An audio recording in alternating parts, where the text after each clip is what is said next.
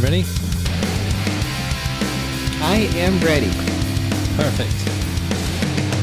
Hi everyone, my name is Hannah. My pronouns are they, them. You're listening to a podcast on queer folks' favorite tunes. Welcome to Queer Sounds. Today's guest, I'm just going to let her introduce herself. Hi there, Aubrey. How are you doing this morning? I'm well. Thank you for having me on the show. My name is Aubrey Calvin. I live in Dallas, Texas. Well, near Dallas, Texas. My pronouns are she, her. I am a black trans woman, and I am a writer, podcaster, and teacher. And I do other stuff, I guess. Yeah, you do a whole bunch of stuff. You teach government in a community college. You've got your podcast called Southern Queries. I've seen your pieces around in I think Gay Parenting Mag, amongst others, and Nerdist, and a whole bunch of stuff. Do you have if you could only pick one? If you could only pick one, what word would describe you best? One word? Oh, wow. Eclectic. And I picked that because that way I don't have to actually come up with a word that nails me down. I could just let it mean anything, because I do like to try and do so many different projects. I don't like to be tied down to just one thing. So I'll say eclectic. I mean, I guess it's also the right word to describe yourself as a freelance writer, right? I've come across specific parts of, say, your story, who you are as a person, and different. Yeah, I've done my research, and to be honest, I'm having a hard time to cherry pick one of them and use that as a little bit of our cold opener before the actual first track starts.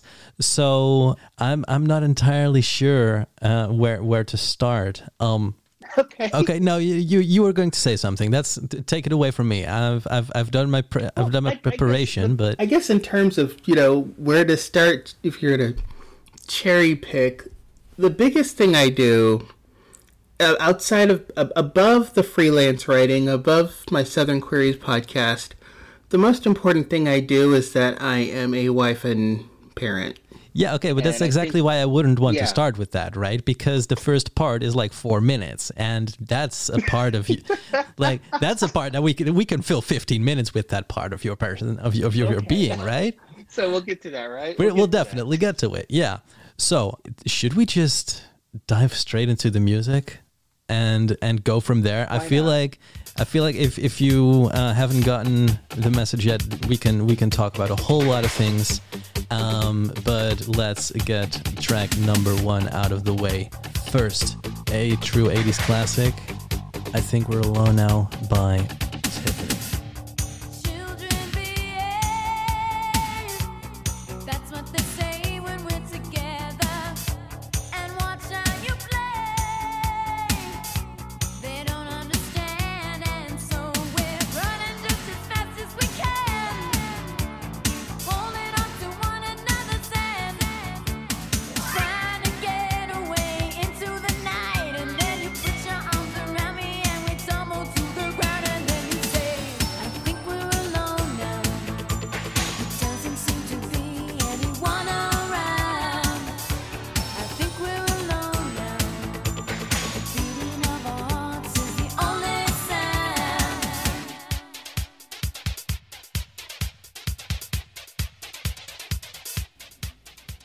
Oh man, I love that song.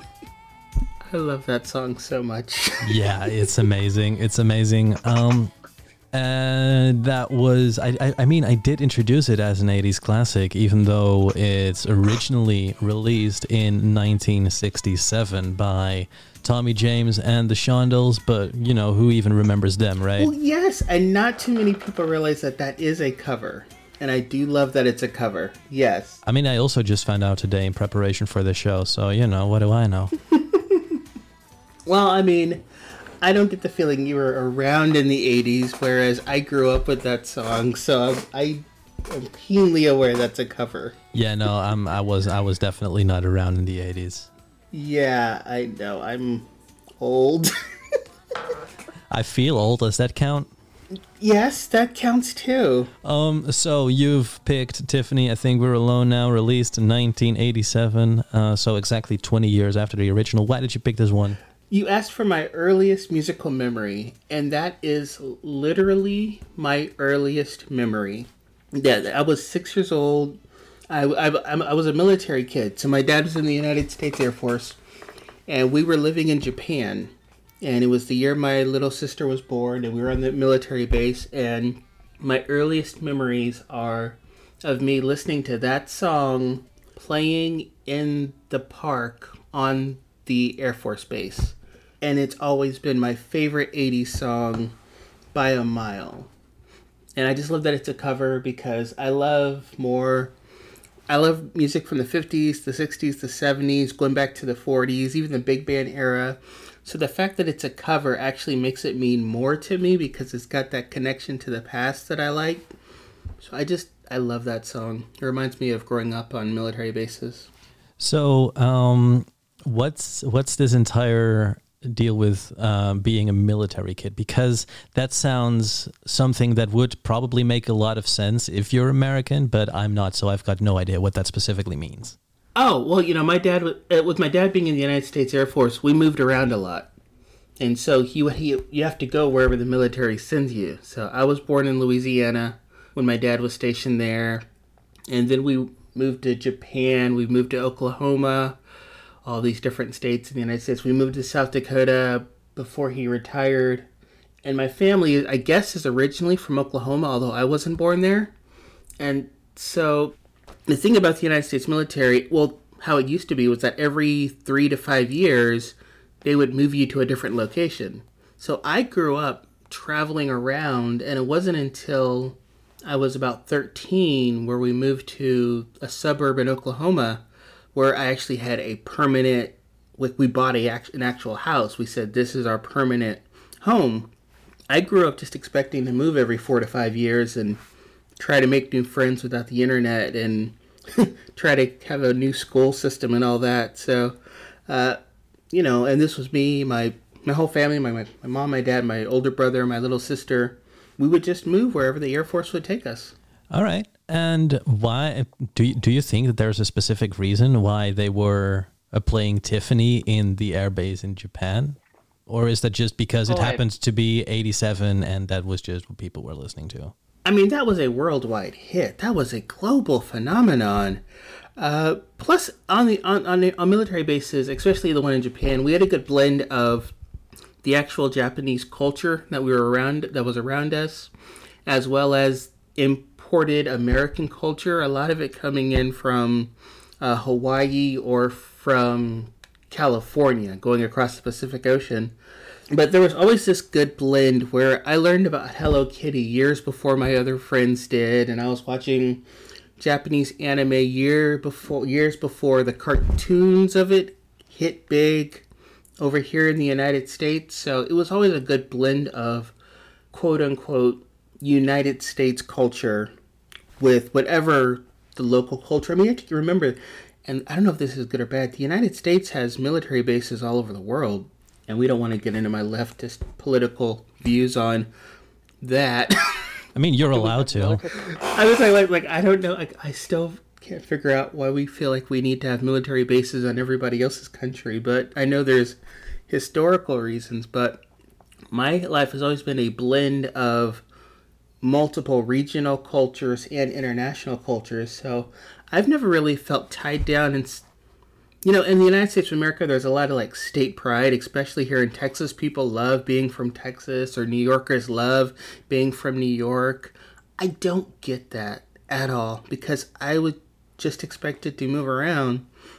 I don't have any state pride. I just live places, and then I get bored and want to leave them. So you moved around, and then you settled in Oklahoma. Was that how old were you at the time? I was 13. And for my parents, Oklahoma was home. They were from Oklahoma. And we didn't move to the city where my relatives are. We moved about an hour and a half away, but close enough that we could see my relatives a lot.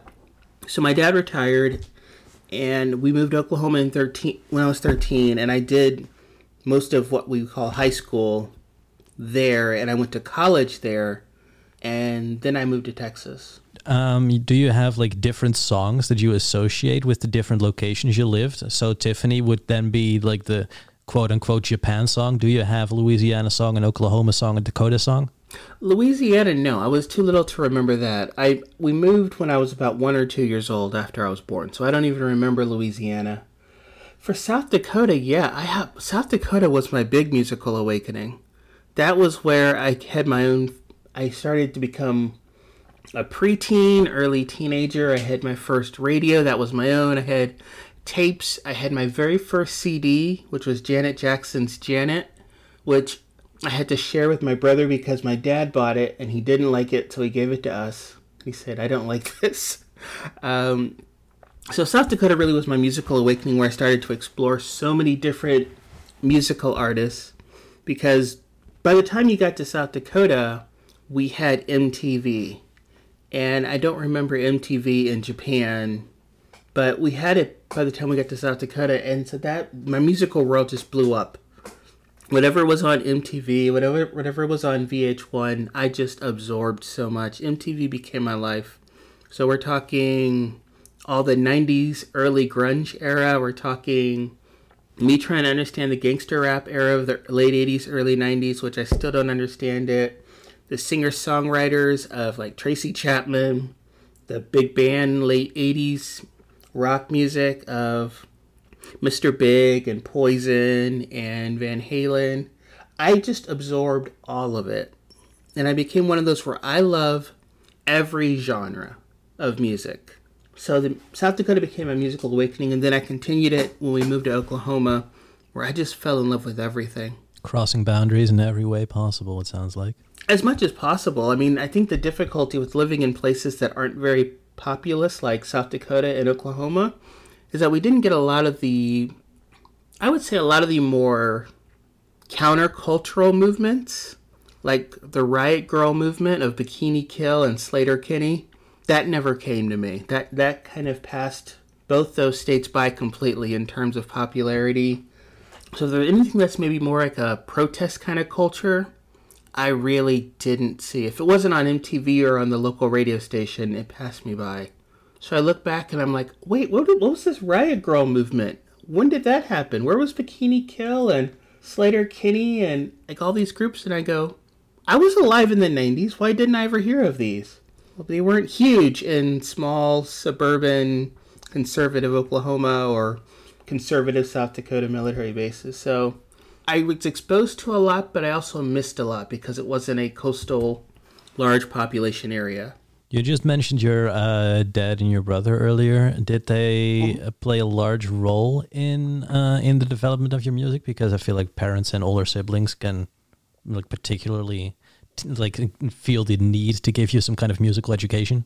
Well, not on purpose. It wasn't like intentional, but I am black. But I've always struggled to understand a lot of rap. Because I've always had difficulty with the slang. I've always had difficulty with the coastal regional aspects of it. And so for the longest time, I liked whatever rap my brother liked. And I didn't have a clue what most of it was talking about. But if he liked it, I kind of tried to like it too. And then for my dad, my dad and my mom grew up in the 60s and the 70s. They were very big in Motown, Philadelphia soul. And I was exposed to a lot of that through them. So I grew up listening to Patti LaBelle, of the Supremes, of the Temptations, the OJs, but really more the early to mid 70s. And I still hold on to that. I still listen to a lot of that older black soul music all the time. My mom is the one who actually got me into musicals. She's very big into musicals, Cinderella, The Sound of Music. She would take me to a musical every time one would come anywhere near our remote little part of the world. She took me to the ballet. She took me to the Nutcracker and to see live symphonic concerts. So my parents really tried to expose me to everything, but it wasn't about you have to know this. It's just we were just interested. All right. And from there, you started developing your own taste in music, followed by your college years. Did anything change at the time? Yes. College was hard. I mean, because I spent most of my high school, just like 14 through 17, not only listening to current music, but expanding into the older stuff. I fell in love with the Rat Pack, with Sammy Davis Jr., with more international groups, British soul. But then I got to college, and I don't know. I kind of just... That's a good question. I don't know what kind of effect music had in my college years. I was so busy in college trying to figure out my identity, really. Yeah, but I feel like maybe that's why stuff might change musically, because you might try to redefine yourself a little bit. I know, for example, when I switched from high school to college, I was always hanging out with the punk and emo kids, listening to Rise Against and whatnot. But then college happened and was like, you know what? Yes, I'm going to listen to more credible hipster indie stuff like Tame Impala and Arctic Monkeys. No, I didn't, because I've never really had... Music hasn't really been a social thing for me. So I never really went to concerts with friends. I never really just hung out with friends listening to music. Music's always been a very private thing for me. And so, like, in those few instances where I'm hanging out with friends at their home or whatever in high school, we just listened to the radio, whatever was on TV, and my real exploration was really private. So I just struggled with so many other things in college, trying to figure out my identity. I wasn't out yet as trans. I wasn't out yet as queer. College was really the first time I had lived around a significant amount of other African American people. Because growing up on military, where I did, and there was an African American community, but it was always mixed in with the larger white community. And so for college, I kind of threw myself into black student groups and the NAACP and trying to really figure out my core black identity. So I guess I would say I did lean in some towards more R&B. Alicia Keys, Usher, Erykah Badu was very big. Like her second album came out, Mama's Gun, in 2000 when I was a freshman in college. So I think I did lean in more into the more neo-soul idea, because I think that's because that's what was popular back then. Right. It feels like, it's like it's just something you're looking for an answer where there might not actually be one because you're just too preoccupied with other stuff. Yes, and I've always kind of kept my musical tastes to myself, because one thing I learned as a kid was that if you're a black kid in South Dakota or Oklahoma and you're trying to talk to people about things that aren't stereotypically black, you'll either I was either made fun of or rejected. And so I learned early on, black people can't talk to other black people about Van Halen, about the new Bon Jovi, about AC/DC.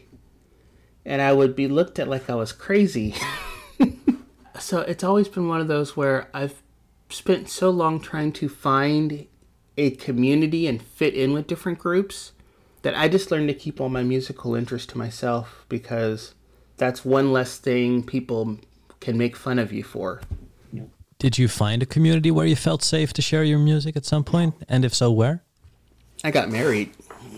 All right, yeah, that checks out. Yeah, no, my wife. Here's an example. So around the time of Tiffany, going into the early 90s, this was the start of the boy band era. I mean, there's this whole 10 years of just New Edition, New Kids on the Block, that was followed by NSYNC and Backstreet Boys. Well, I remember I loved New Kids on the Block. I love them so much. Something a little black boy is not supposed to really love. I had a favorite one. So right along there were Tiffany and Debbie Gibson. I love New Kids on the Block. And I learned quickly that that's something that got you made fun of if you're hanging out with other black kids. And then I met my wife and she's like, yeah, I love New Kids on the Block too. They're awesome. I had their posters on the wall and I said, yes, that's why we're getting married, because we both have those same kind of struggles of having our black identity challenged because we liked non-black things. And, I was big into NSYNC and Backstreet Boys, and Britney Spears was high school. So I was very big into those. I was just huge. I was such a huge fan of those. No, but even before Backstreet Boys and NSYNC, I'm not entirely sure in what place New Kids on the Block falls in this in the chronological order of it all. But that's just another example of white kids doing what black artists already have done, right? Because before Backstreet Boys, you had like Boyz II Men and like the other boy groups and sing groups from before.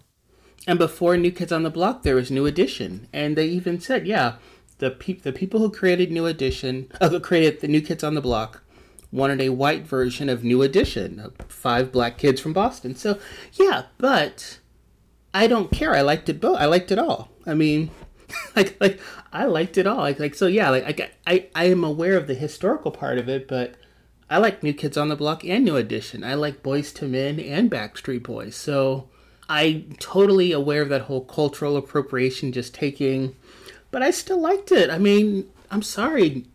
The Backstreet Boys were talented. They still are talented. I don't care what anyone says. I love them. Yeah, no, I agree. You don't have to apologize to me. If anything, I need to apologize to you for thinking you weren't aware. No. But no, you don't have to apologize. But you can see, it just made it harder for me to find a community. I will say there was 2 years in high school, like my last 2 years, my junior, senior year, about 16 and 17, I found a small group of people, and we all kind of just liked whatever. And it was fun, and then we all went our separate ways for college. So there was about 2 years there where I could share my musical interests.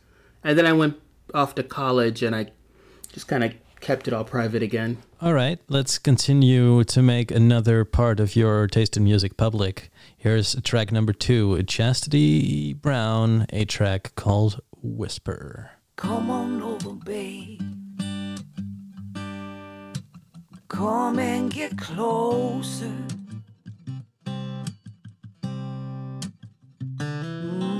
Close enough to stay. You know that you wanna. Won't you whisper in my ear? Oh, that you want to. Oh, won't you whisper in my ear? Oh, that you need. Oh, just dancing in the dark, feeling you closer. And time won't tear us apart. In a moment it's over. Won't you whisper in my ear? Oh, that you want to. Oh, won't you whisper in my ear? Oh, that you need.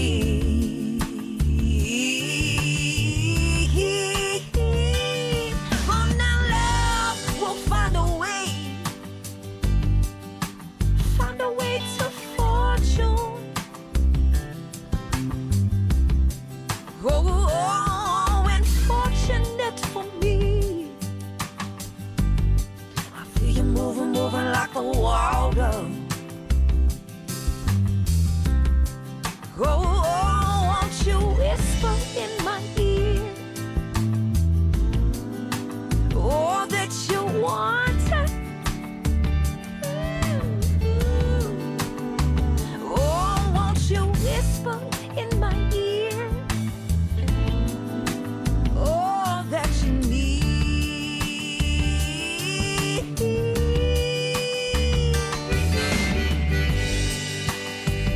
I love that song so much. Yeah, it's beautiful. Chastity Brown, Whisper 2017 off of the album Silhouette of Sirens. Why do you love it? Elaborate. So this was the category where you asked for my favorite queer artist, right? So Chastity Brown is a black lesbian Americana and folk singer who is from the South, from Virginia or Tennessee. I want to say both. And she currently lives up north in Minneapolis, Minnesota, where Prince lived. But she is perhaps my most favorite queer musical artist in the world. How so? What makes her stand out? Well, she kind of goes back to this whole thing I said about the whole musical exploration, how I kind of just listened to whatever was on MTV or BET. Yeah, it turns out when you do that, there's a lot you miss. MTV wasn't playing black folk music. They weren't playing modern day, well, no one plays modern day blues. I mean, that's all the records from my parents and stuff, but they weren't playing modern blues and Americana and this kind of folk Americana sound, the whole telling stories coming from the South with the emphasis on like acoustic guitar, banjo, things like that. That's not something that gets played on black radio stations or white radio stations. So we've come to think of, whether you call it folk music, Americana, bluegrass, we come to think of it as kind of a white thing when there are so many great black artists who are doing amazing things in that Americana genre. And I just like to explore different musical stylings. And I learned about Chastity Brown about the same time as I was coming out. So I came out in 2014 as trans, and I'm almost 40. I'm right on the edge between Generation X and Millennial. I'm either the youngest Gen Xer or the oldest Millennial, depending on which fake made-up category you want to use. And a lot of the more modern or newer queer music, I think I'm just too old for a lot of it. And Chastity Brown, what just resonated with me. And I don't remember how I learned about her. I have no idea. I know she was like, one of her songs is like on a Grey's Anatomy soundtrack or something, or I don't remember, but I fell in love with her. And I just dived so much into her music, and her music got me learning about other, more singer-songwriter, acoustic kind of queer artists. And I just love the fact that she is unapologetically herself in a space where you think would not be welcoming. Being black in white-dominated Americana, being a lesbian in conservative-dominated Southern music, even though she travels all over the world. She plays with Annie DeFranco kind of thing. And I just love that she's unapologetically herself, and she says, this is how I am black, and I'm not going to try to fit into someone else's box. And I just love that about her. And she talks about it so much, how much the different genres of music aren't real. How we've separated music into black and white and pop versus R&B versus country. And music is just music. All those genres were made up for radios and for marketing and by labels. I mean, really, it's just made up for marketing. And she's trying to really break down all those walls and say, yeah, I just make whatever music I like. And you could put in whatever category you want. But all of her songs, just the story she tells, just hit my heart in such a special way.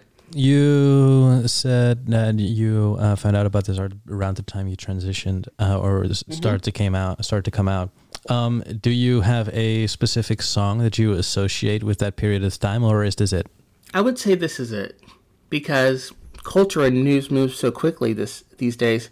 I came out around the same time as Caitlyn Jenner. I mean, technically, I like to say I came out 6 months before Caitlyn Jenner, but I came out around that same time.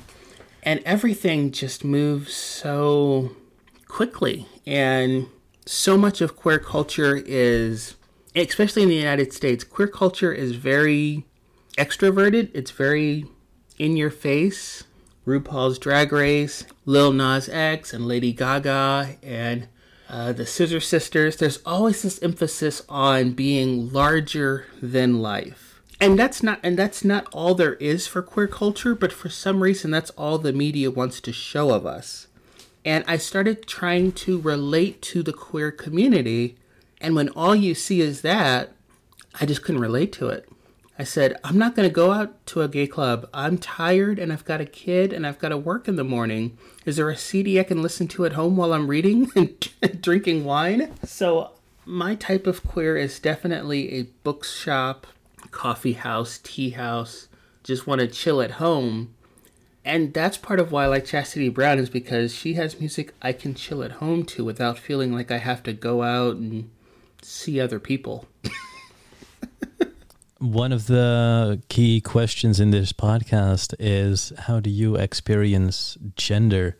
Now we could diverge into whether or not this introversion is part of it. We could talk about whether or not you experience it in a specific way and you feel seen thanks to Chastity Brown. I don't know. But let's start with the question in and of itself. How do you experience gender?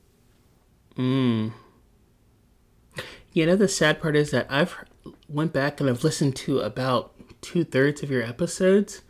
And so I kind of thought this question would come up and I still don't have an answer. When I came out as trans, I surprised a lot of people. I surprised my family, I surprised my wife, I surprised everyone because it was always something I kept hidden.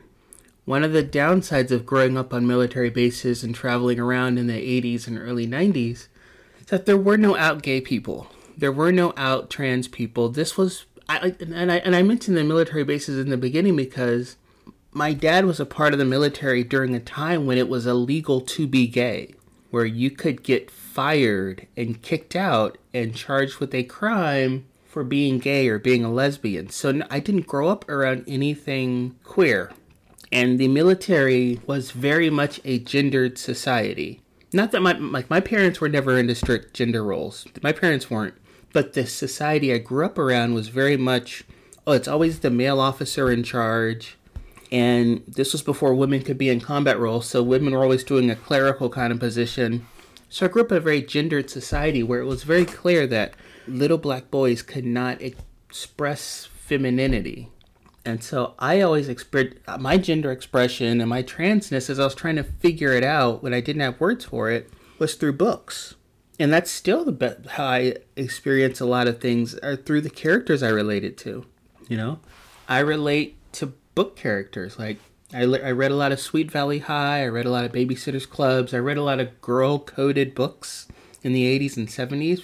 Not 80s, 70s. I'm from the 70s. In the 80s and 90s. Because that was a private thing I could do. And no one ever questioned what you read. As long as you were reading a book, people leave you alone. Like, oh, you're reading a book? Kids don't read books these days. So if you're reading a book, we'll leave you alone. And I read a lot of those books by myself in my room. And that was kind of how I figured out that I was trans, was through the characters I kept identifying with. And I would read fairy tales like Hans Christian Andersen's fairy tales and the Grimm's Brothers. And I only ever identified, not even with the princess, usually with the evil witch. I'm like, yeah, I like her.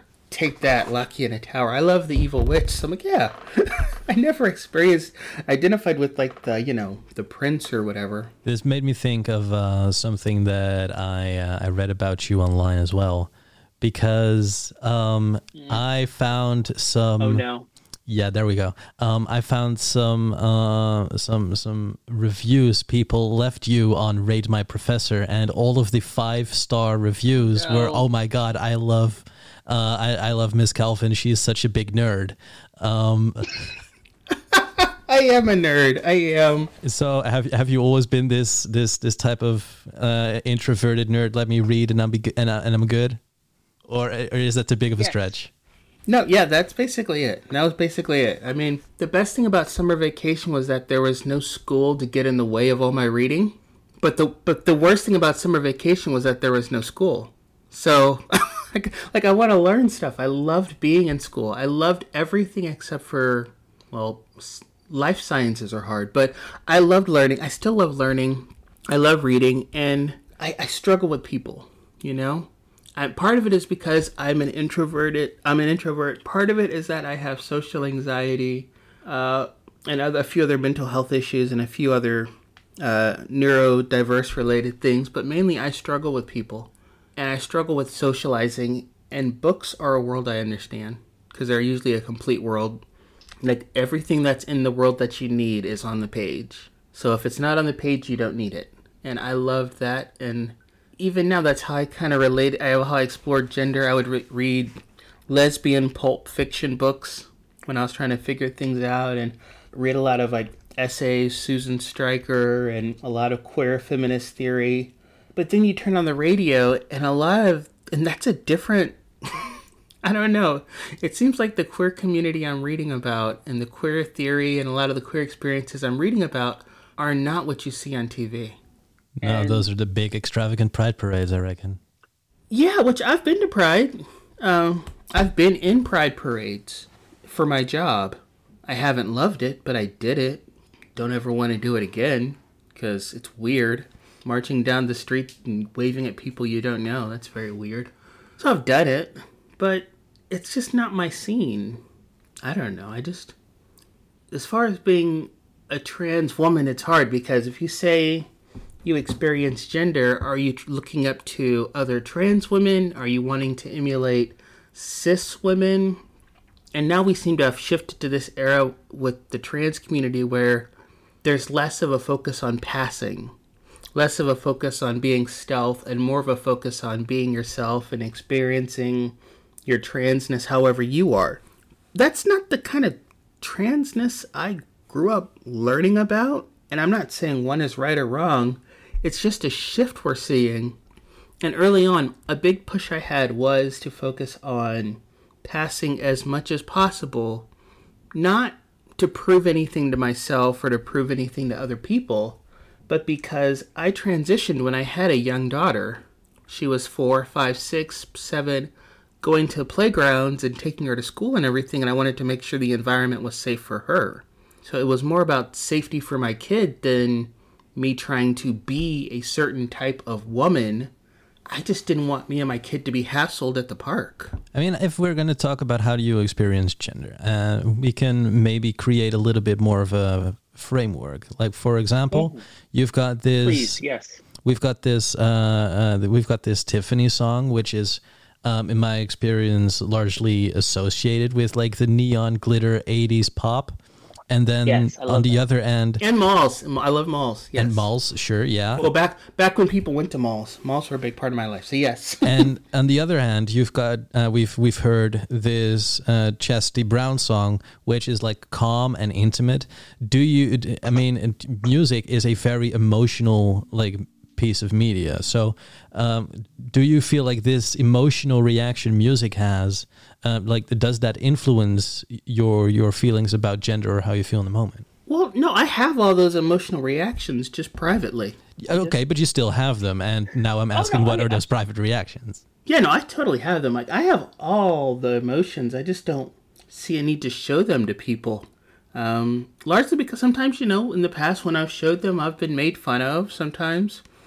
I'm viewed as awkward, and sometimes it's just more comfortable for me to dance by myself in my room or in my office when I need to release tension, as opposed to dancing around a bunch of other people. Yeah, okay, but you don't have.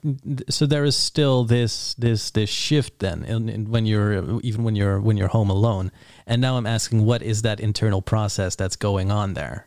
If this is something too hard to figure out, then we can just move on. But I am kind of wondering, like, sure, it's private, but you still there's still things you experience, and it might be getting a little bit too intrusive. But okay, all right, okay, yeah. So, I've been working with a therapist on and off for a long time, figuring out my gender identity, my gender expression, and what community means, and who I am, and we're not sure, but we think I might be on the autism spectrum.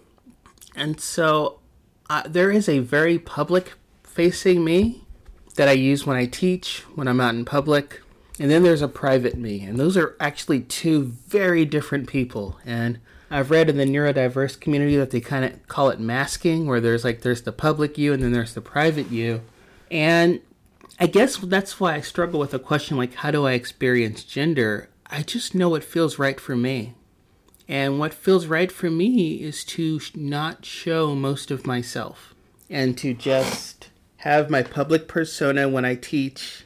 I'm a very nerdy sci-fi person, making fun of Gryffindors and Hufflepuffs and giving A's to all the Ravenclaws kind of thing, and Slytherins. But Privately speaking, no one sees the weird, quirky side these days except my wife and daughter and my mother-in-law, who we all bought a house together, so we're kind of a multi-generational house.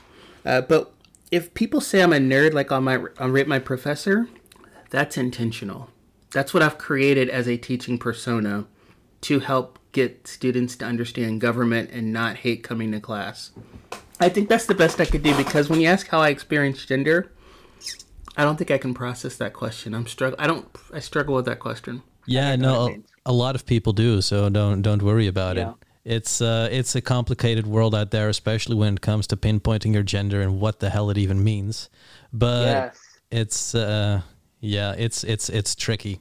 But I do feel like we've gotten a bit closer to what the core of your being might be. Books and wanting to be left alone. All right. Speaking of closer, here is Closer by Corinne Bailey Rae. I don't want to give you up. I don't want to hold you up. I don't want ambiguous. I just know that I've had enough. I want you to travel with me. Lay loose and let your mind go free. Show you things that you never see. But you just got to go.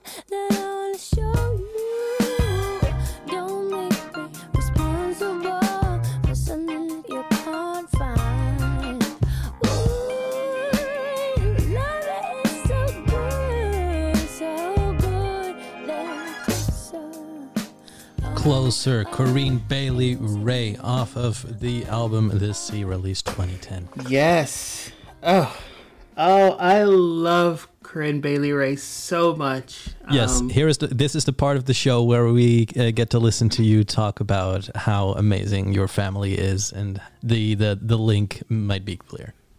Okay, yeah. So, my wife and I, we've been together for 14 years, coming this in a few weeks, in September. And we have one daughter who was born in 2010, before I transitioned. And I've now been out for about 7 years, and they have been so great. They're the most wonderfully supportive, protective people of me. Like, my wife is the most protective person of me in the whole world. She will not let anybody say a bad thing about me or anything anti-queer. And our daughter's name is Corinne. So it's a name we both love. I first learned about the name from Corinne Bailey Rae. She came out around 2006 or so, and I fell in love with her music, and I fell in love with her style and her look and her name, which is so amazing. And then my wife had already loved the name Corinne. And so when our daughter was born in 2010, and we just fell in love with this little girl instantly. She's just our whole world. But at the same time, like any parents, she was a newborn in 2010. And so when Corinne Bailey Rae was doing her U.S. tour to support the second album, she came to Dallas. And it was our very first date after our daughter was born, where we said, "We love you, kid, but we need a break." Like, we need to go. And so We went to see Corinne Bailey Rae because we're like, okay, this won't be too... Cause I can't do a lot of loud, like uber loud, over-the-top kind of music in person. It just kind of overwhelms me. But we sat up in the top, and we just loved it so much. And it was our very first date after she was born. And now we've got her listening to Corinne Bailey Rae, and she's hooked on it. And my daughter's obsessed with all things European. You know, Corinne Bailey Rae, she is a Black British woman that doesn't get enough attention here in the United States. Again, it's a whole part of that whole, the media really only focusing on certain types of Black music and ignoring a lot of the great music that comes out of Europe. Because in a lot of ways, European music seems to care more about the old 60s and 70s soul days of Detroit and Motown and Chicago and Philadelphia. That's gotten infused into European soul in a way that I think is sometimes underappreciated here in the United States. And Corinne Bailey Rae, she's a Black British woman, and she's amazing. And the concert was so good. And I think it was the last concert we went to before 2 weeks ago. So it was the last concert we went to in 11 years. Yeah, no, I'm also kind of thinking, like, if we're talking about the race aspect of this, like, if you listen to this sound, it kind of reminds me of like Liana La Havas of La Lettre.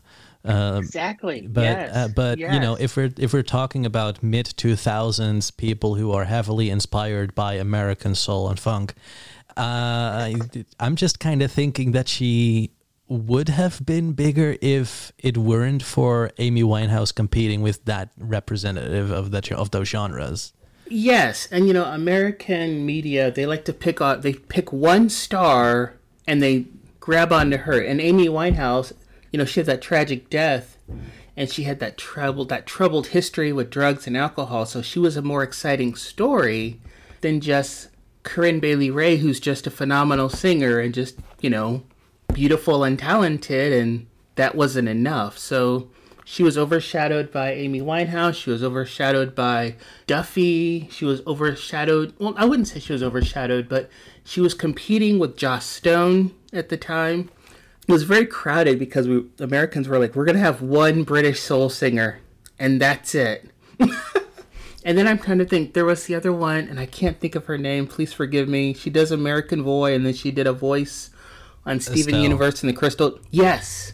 We know her more now as a voice actor than a singer, even though she's amazing. So yeah, the Americans are very limited in how much European culture we're willing to accept from any given year. It's very racist. It's very American-centric. But I love her. I love everything she does. I feel like it works the other way around as well. Like, there are probably a bunch of American artists who we in Europe might never have heard of.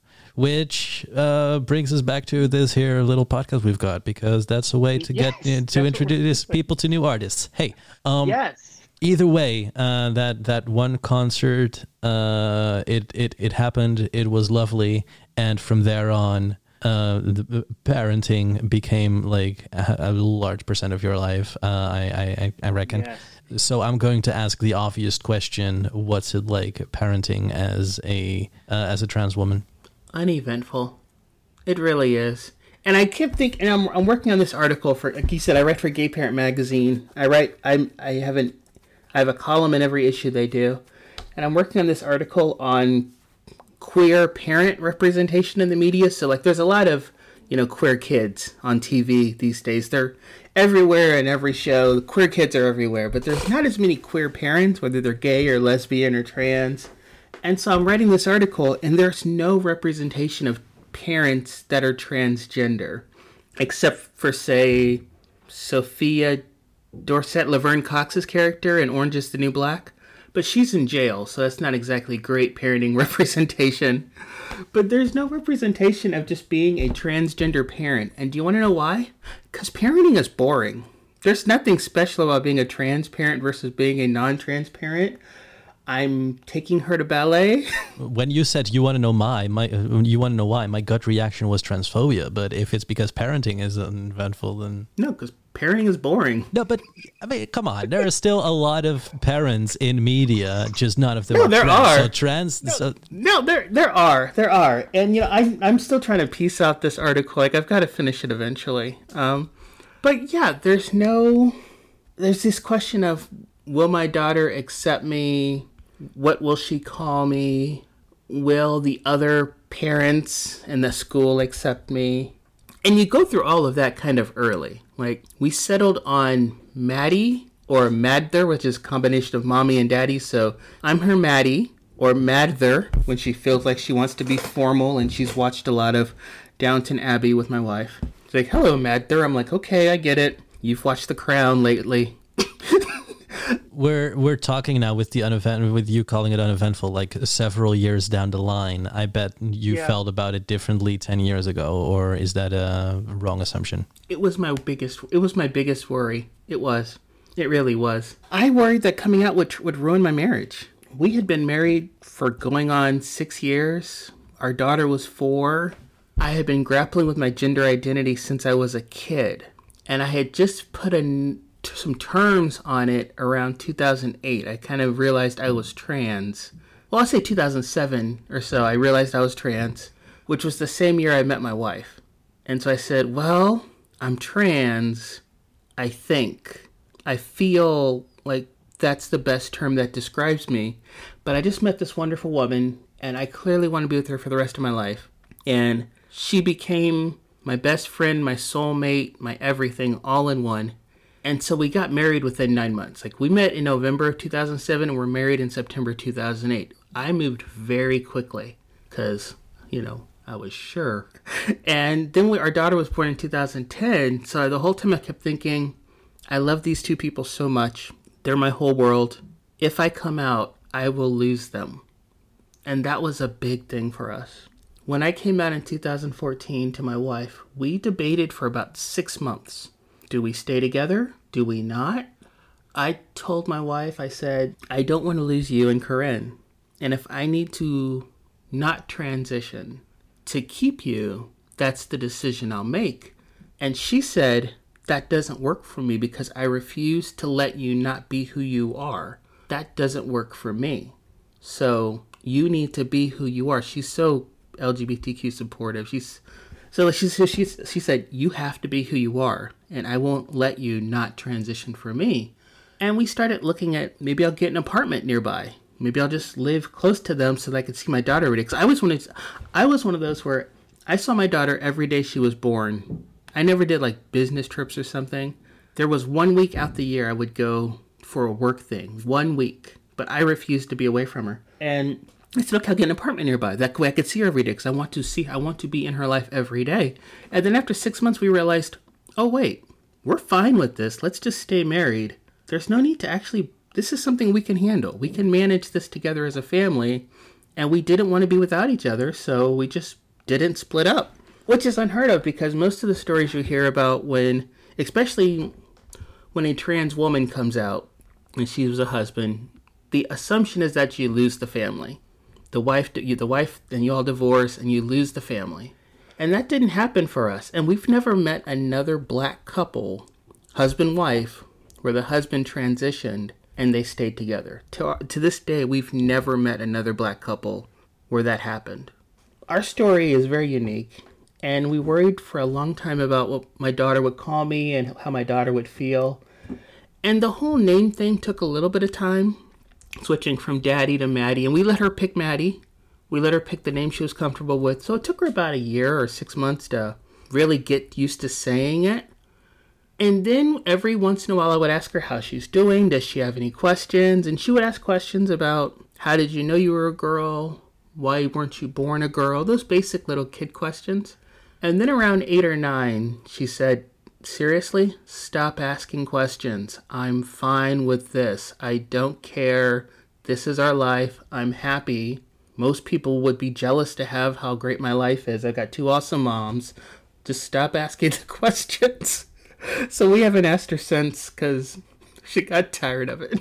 How about the other way around? Like when it comes to her asking you about your gender, do you sometimes turn the question around like, hey, we thought you were a girl at birth. Is that actually the case? Does gender play a role in the way you raise her? No. We've asked her that once or twice just because we want her to know that she could tell us anything. That's the whole thing, is that we want to make sure the lines of communication are always open. So we've asked her that a couple times. Actually, my wife was so anti-pink because we knew we were having a girl. She was very anti-pink. She refused to do her bedroom pink. We went with this kind of neon green and yellow kind of. And she said, I'm not doing pink. And at the time, the big fashion trend for baby rooms was pink and chocolate. She refused to do that. And then she was born, and she was the most girliest, pinkest girl ever, who fell in love with pink for years. So despite all of that, but no, we didn't. We let her explore everything. So she was playing with princesses at the same time she was playing with Wonder Woman and DC superhero girls, and she was really into Poison Ivy. And she did gymnastics. She does ballet now. So she's serious about ballet now, but we let her explore everything. We didn't really put any kind of limitations on her. And now she's more gravitated towards less pink and more Broadway cosplay, Percy Jackson. When she discovered Percy Jackson and Norse mythology and Greek mythology, that's a whole new world for her. So she just goes off and does whatever. We don't limit. We refuse to gender her in terms of what she can and can't do. All right, but that's a sense you're having a lot of fun with the three of you. Oh yeah, I mean, we're such a close family. Like, we homeschool which I know is controversial, but we homeschool. Like, we let her she was in private school for about a few years, like kindergarten through second, and then we've homeschooled her ever since. So we're on our 4th year of homeschooling because we have issues with the politics in Texas. That checks out. Yeah, that checks out, right? It's like, yeah. Like, if you've heard anything about Texas politics, you know why we homeschool her, which she prefers. We asked her, do you want to go to public school and be our another kid? She said, no, because I want to study what we study. So, no, we're just a small, tight-knit family. That's why I say it's boring. That's why I say transparenting is boring, is because if you're just going by me, it's just like any other parenting. Right, yeah. I mean, in that sense, I'm the idiot for even asking the question, like, because who am I? No, you're not that. You're not an idiot. It's something that's not talked about. Once you get past the whole figuring out the name thing and the gender identity thing and what you call each other, we're just normal, boring suburban parents that want to do our own thing and not follow the rules and just live our lives. So once you get past the trans stuff, everything else is just normal parenting. The only difference is she's really so this is a music show, right? She is really into music. She's really exploring a lot of queer artists. And so now she's introducing queer artists to me, and I'm using some music as a way to connect with her. Like Hayley Kiyoko, I exposed her to that. I said, hey, Rainey, you got to hear this Hayley Kiyoko. It's amazing, as a way to kind of help make that bond with her coming into being a teenager. Just the other day, she introduced me to this artist named Francis Forever. And so we've been sharing music with different queer artists. And she's definitely an introvert like me, but she loves pop. So she does like a lot of synth pop, a lot of European. And so she's been exposing me to new music, and I've been exposing her to my old stuff. And it's just been so much fun to share Spotify playlists. That gives us the perfect segue into the last song category for today, most recent discovery. Is there anything you want to share about this particular piece with the long title, I Sing the Body Electric, Especially When the Power's Out, by Andrea Gibson? Yeah, no, Andrea Gibson is non-binary, and they use they, them. And a lot of their poems are about understanding their body, understanding gender and sexuality. And they had a great poem about race, but there's no music behind it. So I figured, with this being Queer Sounds, I wanted to pick one that actually had some music to it and not just them speaking a poem. So this was my second favorite of theirs.